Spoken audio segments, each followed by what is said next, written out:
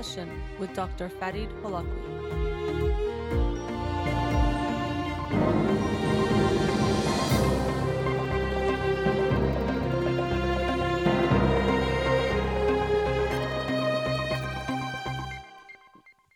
Good evening and welcome to In Session with Dr. Farid Holakwi. I'm your host, Dr. Farid Holakwi, and I'll be with you for the next hour here on Radio Hamra. Studio number to call in, 310-441-0555. I'm a licensed clinical psychologist, so you can call in with any questions related to clinical psychology, including any emotional or psychological issues, parenting issues, and relationship issues as well. You can also follow me on Instagram or Twitter, or like my page on Facebook to get updates on the show or suggest topics for the program or books for the book club. And the shows are uploaded at the end of each week to my SoundCloud page and free podcast on iTunes. Again, the studio number, 310-441-0555. Before I do the summary of the book for the past week, the book for this week is The 5 Love Languages by Gary Chapman. The 5 Love Languages, The Secret to Love That Lasts. I don't love the subtitle there, The Secret to the Love That Lasts, but this is a classic book, and I actually have never read the book cover to cover.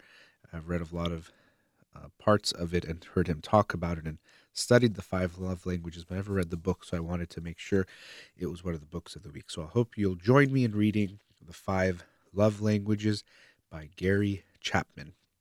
Now getting to the book from this past week.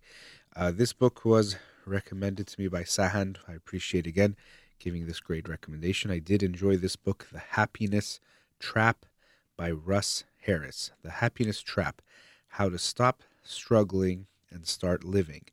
And this book is based primarily on ACT or ACT, which stands for Acceptance and Commitment Therapy. And it was the first book I read completely on the topic. I've already started the show talking about things I haven't read about, but there's a lot I haven't read about, including a book on ACT. So it was a very interesting read for me, and even the title I think is a good one, The Happiness Trap. Maybe it seems a little bit puzzling. How would happiness trap us, or why would it be bad to try to be happy?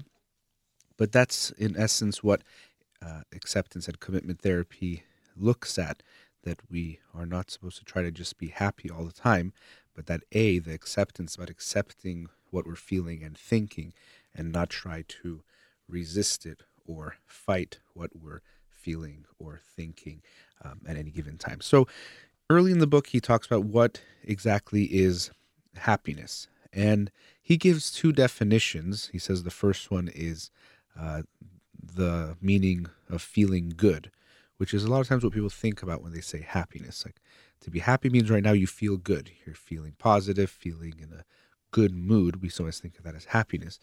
The second one he gives, which I didn't think of it this way, and I would use other words for this, but he says living a rich, full, and meaningful life. Sometimes I like to call this fulfillment or contentment, or being content. And to me, I've always thought that fulfillment is more important than happiness and that idea of feeling good. So with a lot of these terms, because there isn't always a clear-cut definition, it is important to define your terms so we know what we're talking about. And as he puts it, ACT is more focused on the second type of happiness, this living a rich, full, and meaningful life. But looking at the happiness trap, why is it a trap? He talks about 4 myths that help in setting this trap. The first myth is that happiness is a natural state for all human beings.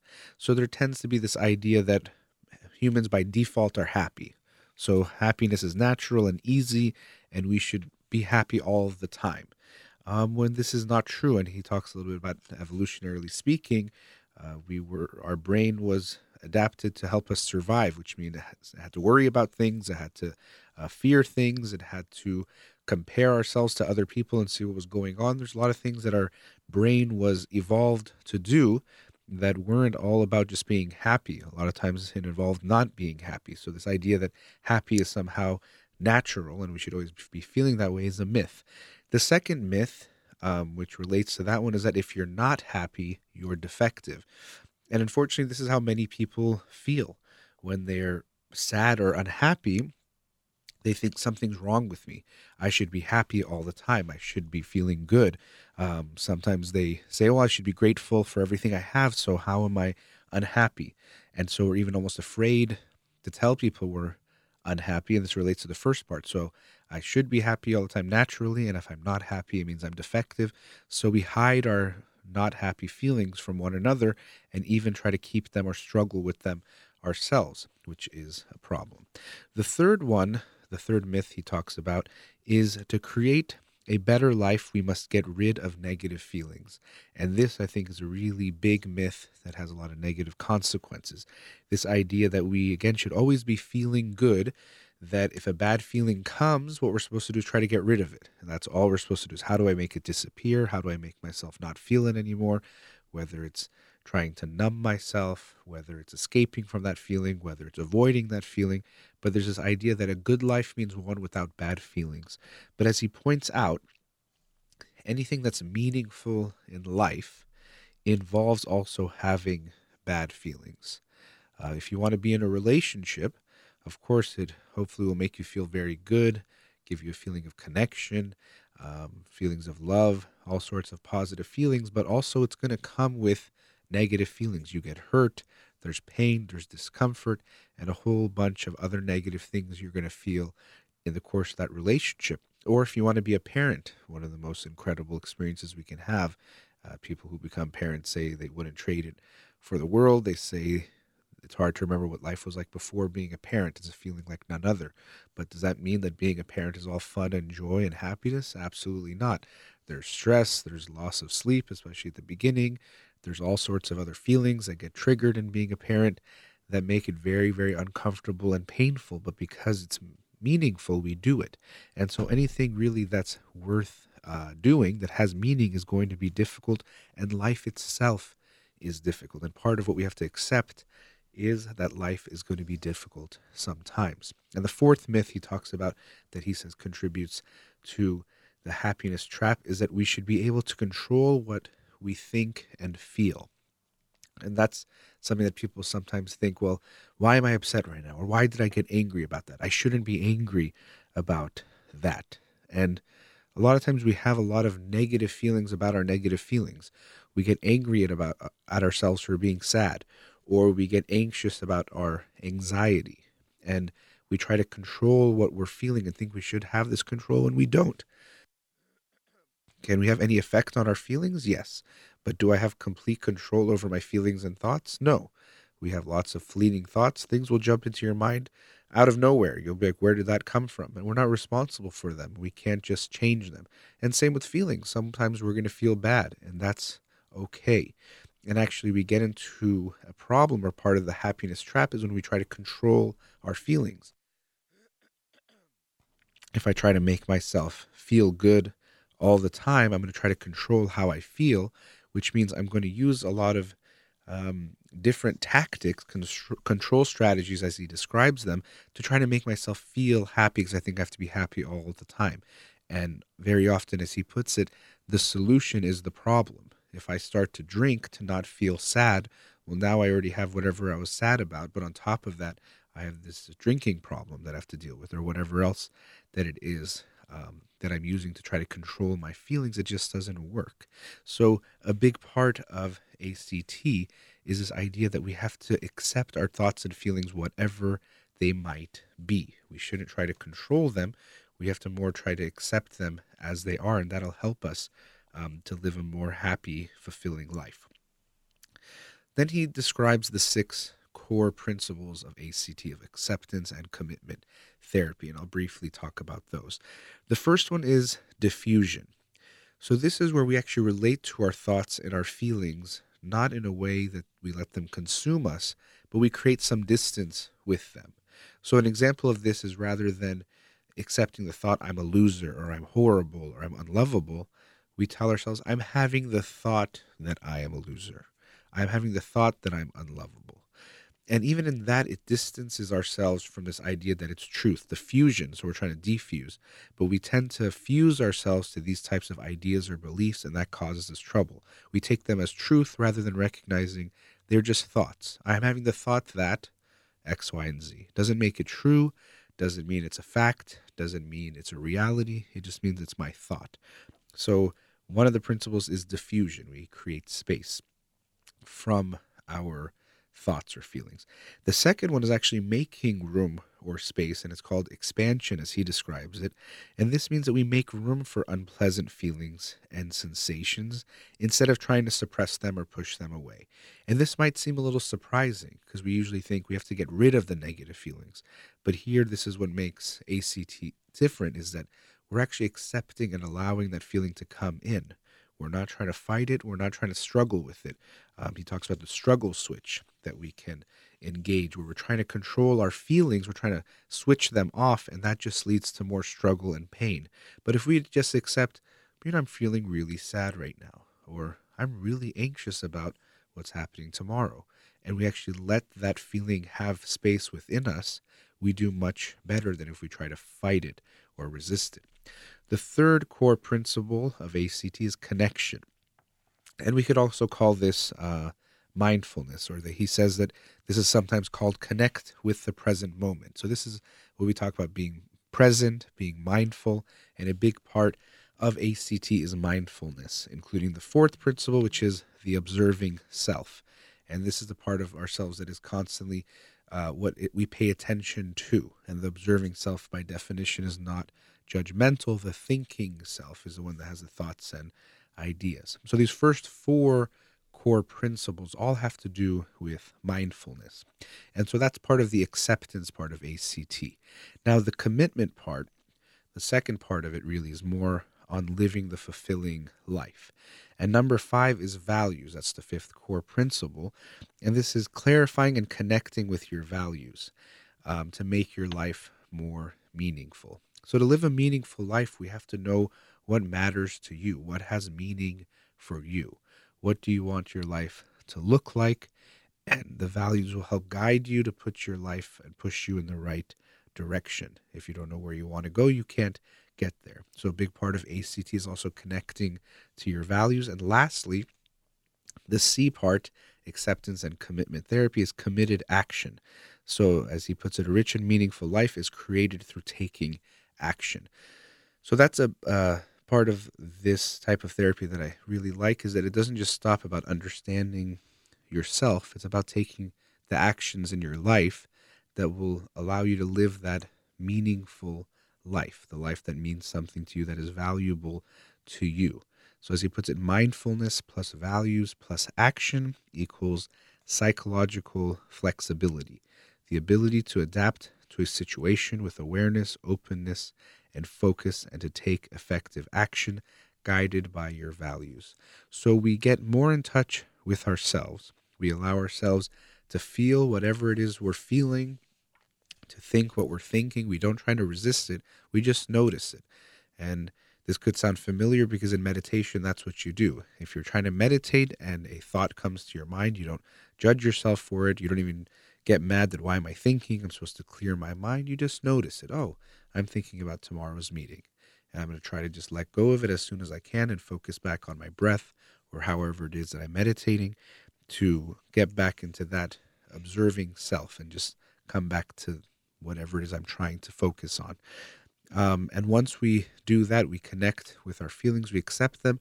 We also want to make sure we understand our values. What is a meaningful life to me look like? What matters to me? How do I want to spend my time? What do I want to do with my life? And then related to that, based on understanding our values, we can take the committed action towards making that our reality, living a life that follows from those values. So I really enjoyed this book, The Happiness Trap by Russ Harris. I'd recommend it. It's fairly easy to read. I didn't go through a lot of the exercises he talks about in the book that give you ways of implementing the different techniques or the different principles of acceptance and commitment therapy. But I think it definitely makes a lot of sense. And I agree with this idea that happiness and this obsession with happiness, something I've talked about a lot on this show, is a big problem when we focus and become preoccupied with forcing ourselves to feel happy, something that we're not supposed to feel all the time. And even to me, that's not the ultimate goal. As he puts it, the second definition of happiness, or what I would call living a content or fulfilled life, one that's meaningful to you, that's more important to me than just being happy all the time or feeling good. And if we focus too much on that, we actually end up not living a very fulfilled life. So I hope you'll read this book, The Happiness Trap by Russ Harris, a good way of understanding acceptance and commitment therapy, which I found very interesting and helpful. And again, thank you to Sahan for recommending this book. And the book again for this week is The 5 Love Languages by Gary Chapman, a classic when it comes to love and relationships. All right, we've reached our first commercial break. Studio number 310-441-0555. You're listening to In Session with Dr. Fadi Holakwi. We'll be right back.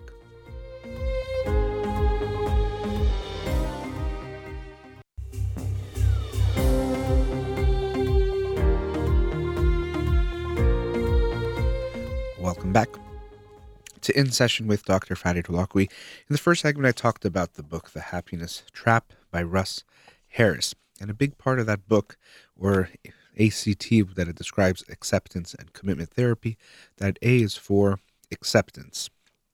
And it made me want to talk about something that we hear a lot. People say, I believe that everything happens for a reason. And you hear a lot of people say, I know why this happened, or I was trying to understand why this happened or didn't happen, and now I figured it out. And very often it's connected to a spiritual or religious belief. I know why God did this. And of course, I don't want to get into the religious beliefs that people might have, but I do think it's worth having some caution when we say this to ourselves, and especially when we say it to other people, that everything happens for a reason. Now, you can believe everything happens for a reason, but the part I have trouble with is when people try to figure out that reason like they know what it is.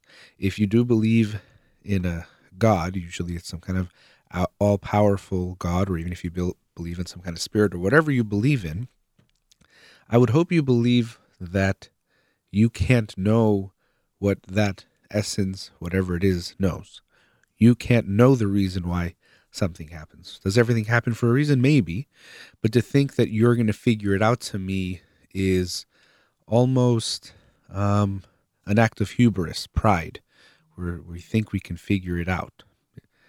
Does it happen for a reason? I don't know. And even, do you know? We don't know yet, because even you don't know the full picture of what's happening. You know, people say, I know why that person didn't show up that day. It was so that I could have met that other person. Well, how do you even know that other person and that relationship is going to end well? Well, maybe even it doesn't end well, and you're supposed to learn a lesson from that. X, Y, and Z, we can keep going down that rabbit hole. But to try to understand it, I think, is wasting our own time. Now, very often when we try to think of everything happens for a reason, or try to figure that out, it's when something very bad happens. And when we have tragedy face us, we face a tragedy, or tragedy comes to our life, we always want to understand the why. Why did this happen to me?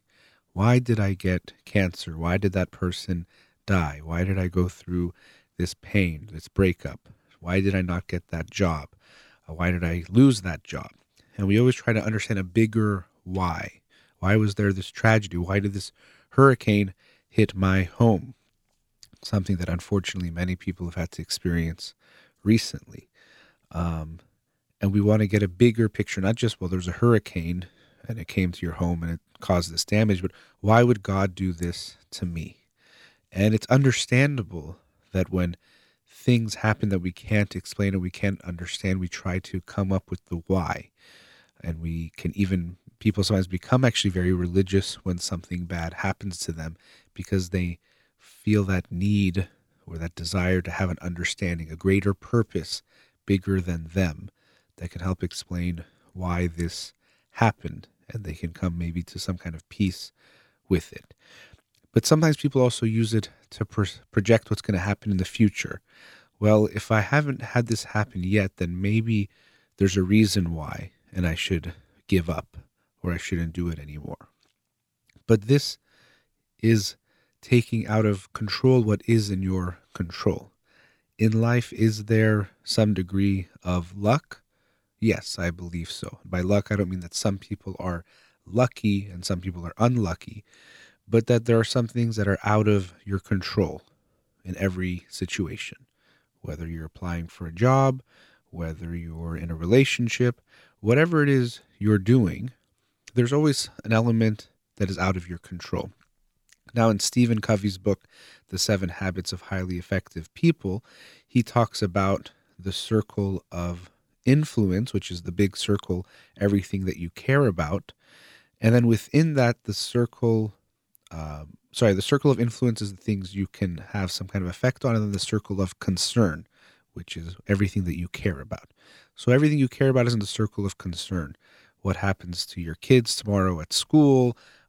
Do you get that job or not? What is it going to rain tomorrow? That might be all in your concern. You care about that. But then the circle of influence is the areas where you can control it, where you can have some effect on what happens in your life. So, for example, when it comes to the rain example, you have zero control over whether or not it rains tomorrow. You can't do anything about it. But you can control whether or not you have an umbrella and whether or not you leave early enough in case it's going to rain so that you still get to work on time. That is in your control. But the rain, that's out of your control. You might care about it. It's part of your circle of concern, but it's not part of your circle of influence. You can't have an effect on what happens. Or this is similar to the Serenity Prayer, which actually in the book that I talked about today, The Happiness Trap, he talks about the Serenity Challenge. It's its own version of it. Russ Harris, he says, develop the courage to solve those problems that can be solved, the serenity to accept those problems that can't be solved, and the wisdom to know the difference. And there's a reason why this Serenity Prayer, or this version of it, which is similar, but why this concept is so important is that there are things that are out of our control. And we can try to give a meaning to it and understand it. But to me, again, that's not going to do us any good. Yeah, we can try to figure it out, but if it makes you feel better, it makes you feel better. But to me, it is a little bit almost silly to think that we can understand exactly why, if you believe in a God, God did something, what was in his or her master plan. But it can be good to recognize what you can control in your life and try to understand that. What you can't control, and that's why the important part is the last part, the wisdom to know the difference. Because when we try to control things that are out of our control, we just waste our time and energy and end up feeling bad about ourselves and what we're doing. On the other hand, we sometimes don't take responsibility for what is in our control. We have a lot of say in what happens in our life. So when I say I believe in luck, I don't believe in only luck. That I don't think that success is based purely on luck, or if you get the job, it's because you were lucky. No, you work very hard to prepare yourself, to prepare your resume, to prepare for the interview, to get the experience you need, do everything you can, and then you go in there and still recognizing some of it is out of your control. But the element that is in your control, you want to take that to the 100% degree and do the best that you can to take care of that the best that is possible to you. So we have to be careful not to, on one side, think we can control or influence things that are out of our control and figure out some greater meaning. And on the other hand, not take the responsibility for things in our life that are in our control. And when people get to this point where they're struggling with something, they're trying to understand the meaning of it, even sometimes you'll see people who never would use certain services, use them, for example, fortune tellers or psychics. I've seen lots of people, they're not sure what's going on with their career and they don't know what to do, or some other big issue that they're dealing with and they don't know what's going to happen and they want someone just to tell them. And they go to a fortune teller, they go to a psychic, and they want someone to give them some kind of news or some kind of prediction. This is actually good what you're doing. Keep doing what you're doing and you'll be very happy. In the next 3 months, I see something is going to happen.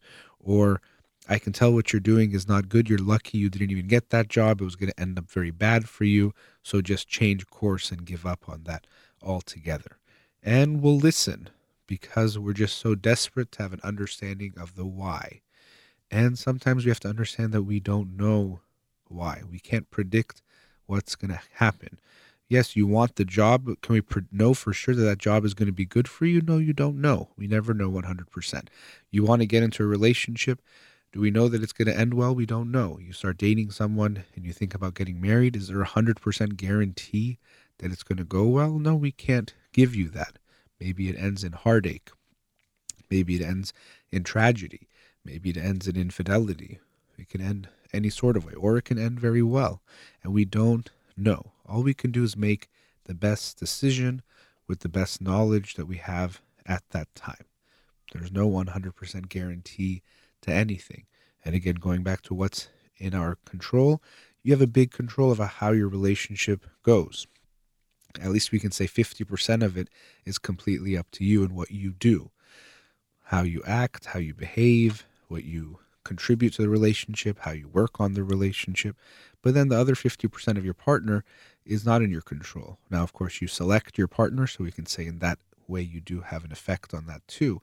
But once you're in the relationship, how they act, you can influence someone else, but you can't make them do something or make them not do something. So that part of it is out of your control. But again, the part that is in your control, you have to ask yourself, am I doing everything that I can to make it better? And this is where people sometimes lose sight of what's going on. They get into a situation and they focus too much on the things that are out of their control. I can't believe that's happening, or this is happening, or they did this or didn't do that. And they don't see the 4 or 5 things they can do to make the situation better themselves. So rather than focusing on, I'm going to discover the grand scheme and the greater meaning in why things are happening the way they're happening, why they're not happening, or whatever else it might be, we sometimes have to accept that things do happen that are out of our control. Even when it comes to a diagnosis, every time I've worked with anyone or talked to someone who's gotten a very bad medical diagnosis, almost always one of the places they go, it's quite incredible, is, did I do something that God is punishing me for? Is this because I did this bad thing 3 years ago? Or am I a bad person? Or why is God punishing me in this way? And to me, that's not what's happening. I don't see it in that way. Unfortunately, illnesses do strike different people, and there's probably an etiology that we maybe can understand or not about why you got that illness and someone else did not. But I don't think of it as it's because there's some purpose or some reason, or you deserved it in some way, or this is karma. I believe these chance things happen. Just like if someone wins the lottery and it's $500 million Powerball, I don't think it's because God loves that person so much, and that's why they won. First of all, we don't even know if their life is going to get better. That's another topic of conversation. But to me, there's things that are chance occurrences, and we have to accept that are out of our control. But again, it's up to each and every one of us to recognize what we have control over, what we are responsible for, and to meet that to the fullest degree and take care of that the best way that we can. All right, we're going into our last commercial break. Studio number 310-441-0555. We'll be right back.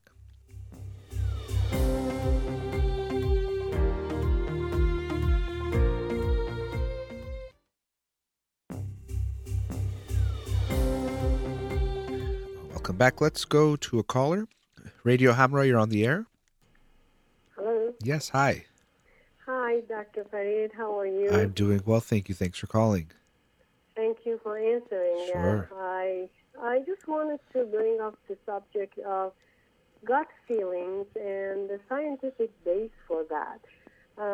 As you mentioned, the book, Thoughts, what makes our emotions.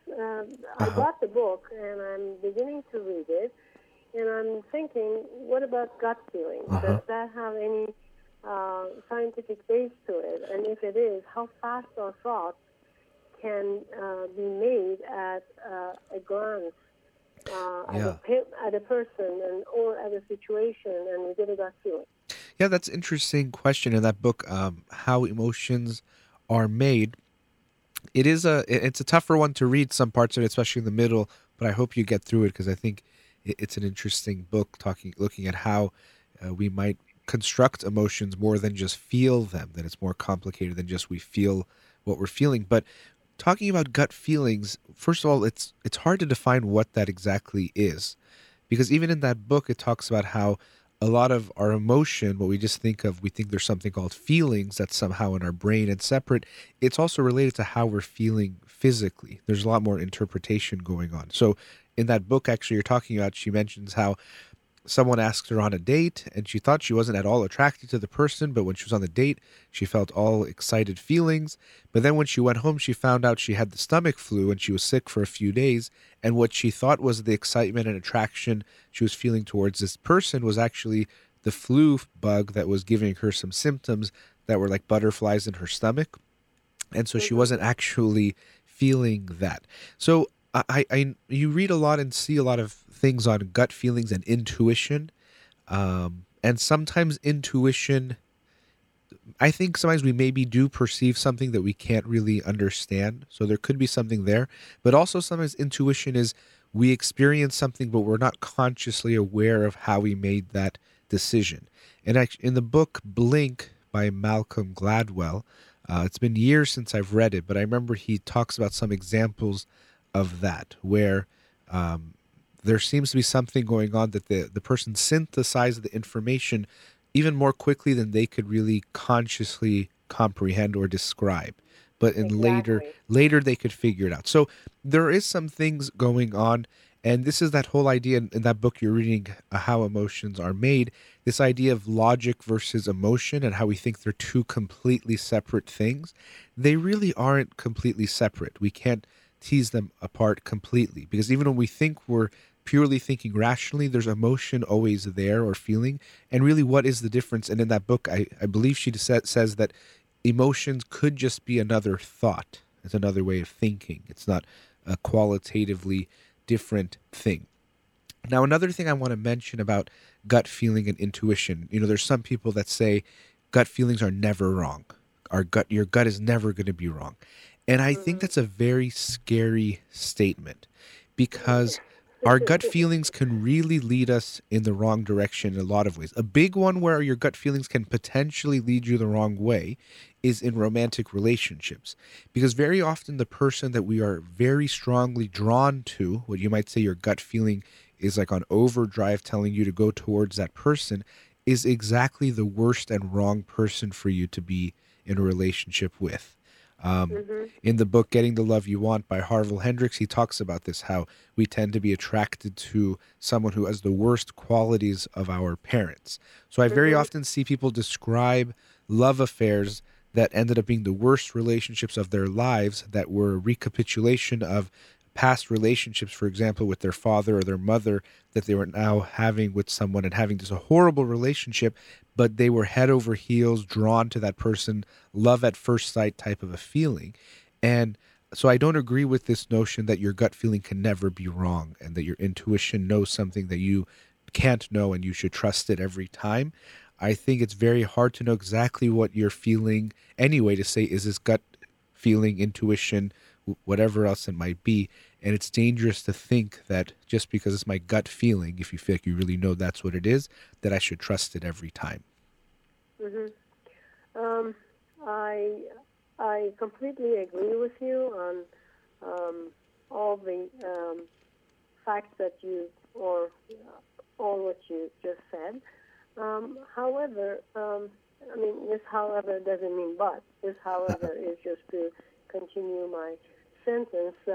I am trying to figure out the book that I just bought, How Emotions Are Made, and I am trying to put this whole gut feeling into the fact that this book is talking about. Everything that goes on everything that we think about creates some types of emotion, that we call it emotion, and apparently with every thought, or sometimes some thoughts more than other thoughts, the hormones or whatever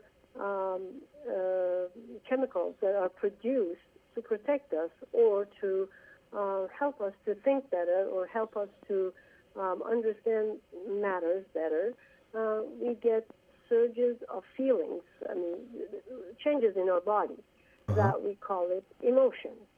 And I think, I just think, I'm not sure about it, that whatever we think that happens, just as you said, so fast, it basically comes to a conclusion at a very fast pace. And as you just said, we can't even, be conscious of it when it's happening. And then we call it gut feeling. Is it completely untrue? Is it completely unreliable? I personally have come to many conclusions about that, and one of which is not always. Sometimes you wrongfully interpret that gut feeling. And other times, thinking, ever since I've become more aware of how it could lead me to go to a wrong place, so I have been thinking about it and trying to be more aware of the things that could actually involve the interpretation of the moment that I see that person or that situation, and I get this surge of whatever emotions, and then those emotions are not necessarily bad emotions. It's just something is talking to me. Something is making me to be aware of that particular situation I'm in at the time. Yeah. So I don't allow it to make me. I don't allow it to just affect my decision at the moment. So Right. I'm just aware of it. Right. And I wanted to know from a psychologist like you, who have experience, if there is anything substantially basically researched on basis of gut feeling or intuition.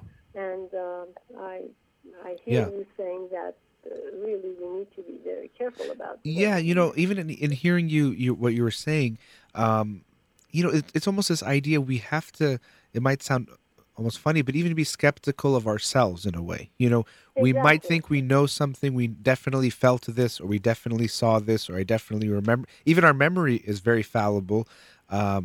Just last night I was at dinner with a group of friends, and my friend was like, "Oh, let me say the story," and then my friend was like, "Oh, my sister was there," and when the friend finished the story, my other friend was like, "Oh, my sister said the story totally different," but they were at the same event and had totally different accounts to the same exact incident, because of their, all the things that are going on. But let me say this. So, you're talking about gut feeling itself and trying to differentiate that. We don't know exactly what that is, but our physical sensations play a big part in what we think about an emotion. We think of them as separate sometimes, but our physical state is always part of our emotional state, how you're feeling. Just like I was saying that story of the author of the book you're reading, but she also describes this other study that I've brought up a few times, which I think is so fascinating. And it's interesting when you use the word gut feeling, because in a way it has to do with the stomach.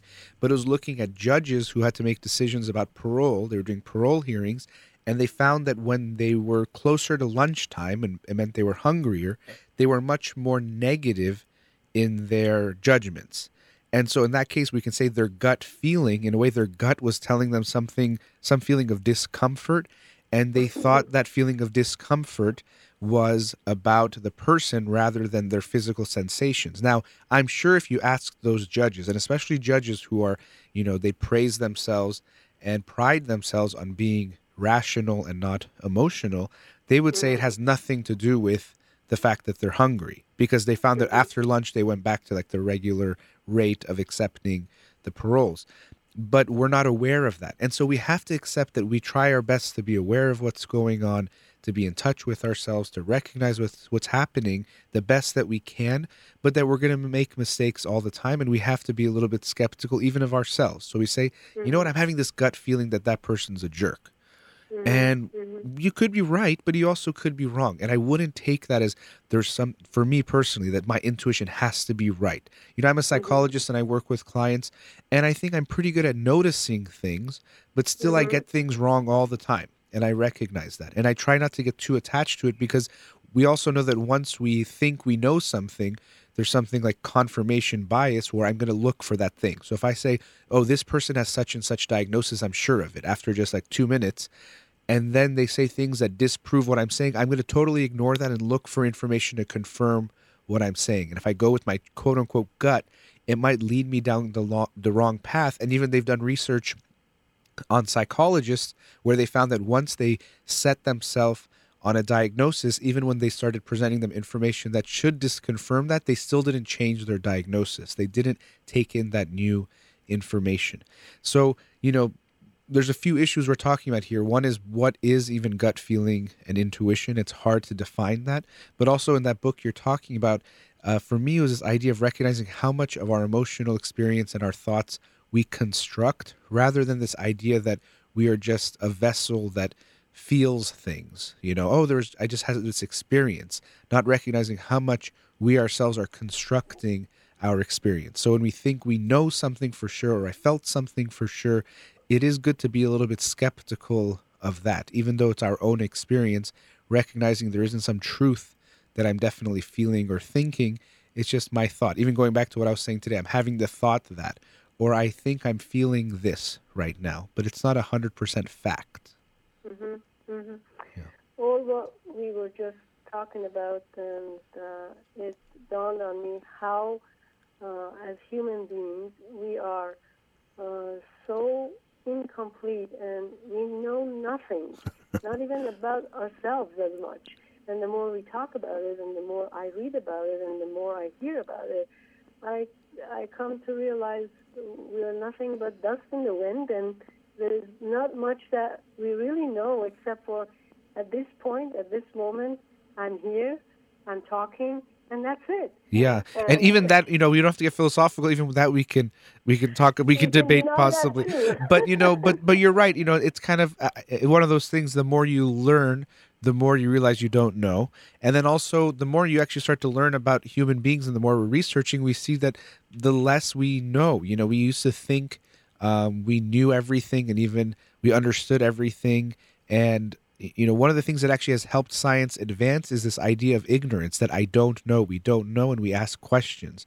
But when we come from a place that I know, we actually start learning a lot less, and our understanding becomes limited. So yeah, we do have to accept that it's not that we necessarily know nothing, but yeah, anything we're talking about, it's the best that we understand it now. I'm sure if in 100 years from now someone listens to our conversation right now, science will have advanced so much that there's so much that we're talking about that they would maybe even laugh about, because they understand it so much better than we do now. And then 100 years after them, they'll do the same thing to them. So we're trying to understand more, but also part of our understanding should come with this almost humility that we understand very little, or even what we think we know, we can't fully be sure of. And we have to just, I think, just accept that as the reality. And it's such a great pleasure to take all that responsibility off our shoulders. Yeah. I mean, I feel so free when I know I don't know. Right, yeah. And I'm not sure that, that how would I ever feel comfortable if I think I know this and I know that. There are certain things that, yes, you need to know. For example, you need to know that you're going out the door, you need to lock your door. You need to know that you lock your door. Above and beyond that, the reality of things can be changed. Yeah. Even what you're seeing as you walk out the door, you might think you know it much more than you do. But in that book you're actually reading, it talks a lot about our senses, even, and how we think we know what we're seeing and feeling. But that itself can be illusion. We're predicting it a lot more times than we're actually just seeing and feeling. But I do have to wrap up the show. I appreciate you calling. Hope you have a good night. Thank you very much, Doctor. Thank Have you. a great night. Thank you. Bye-bye now. Bye-bye. All right, we've reached the end of the show. Again, the book for this week is The 5 Love Languages by Gary Chapman. Thank you to our caller and all the listeners, and to Amir here in the studio. You've been listening to In Session with Dr. Fadi Holakwi. Have a wonderful night.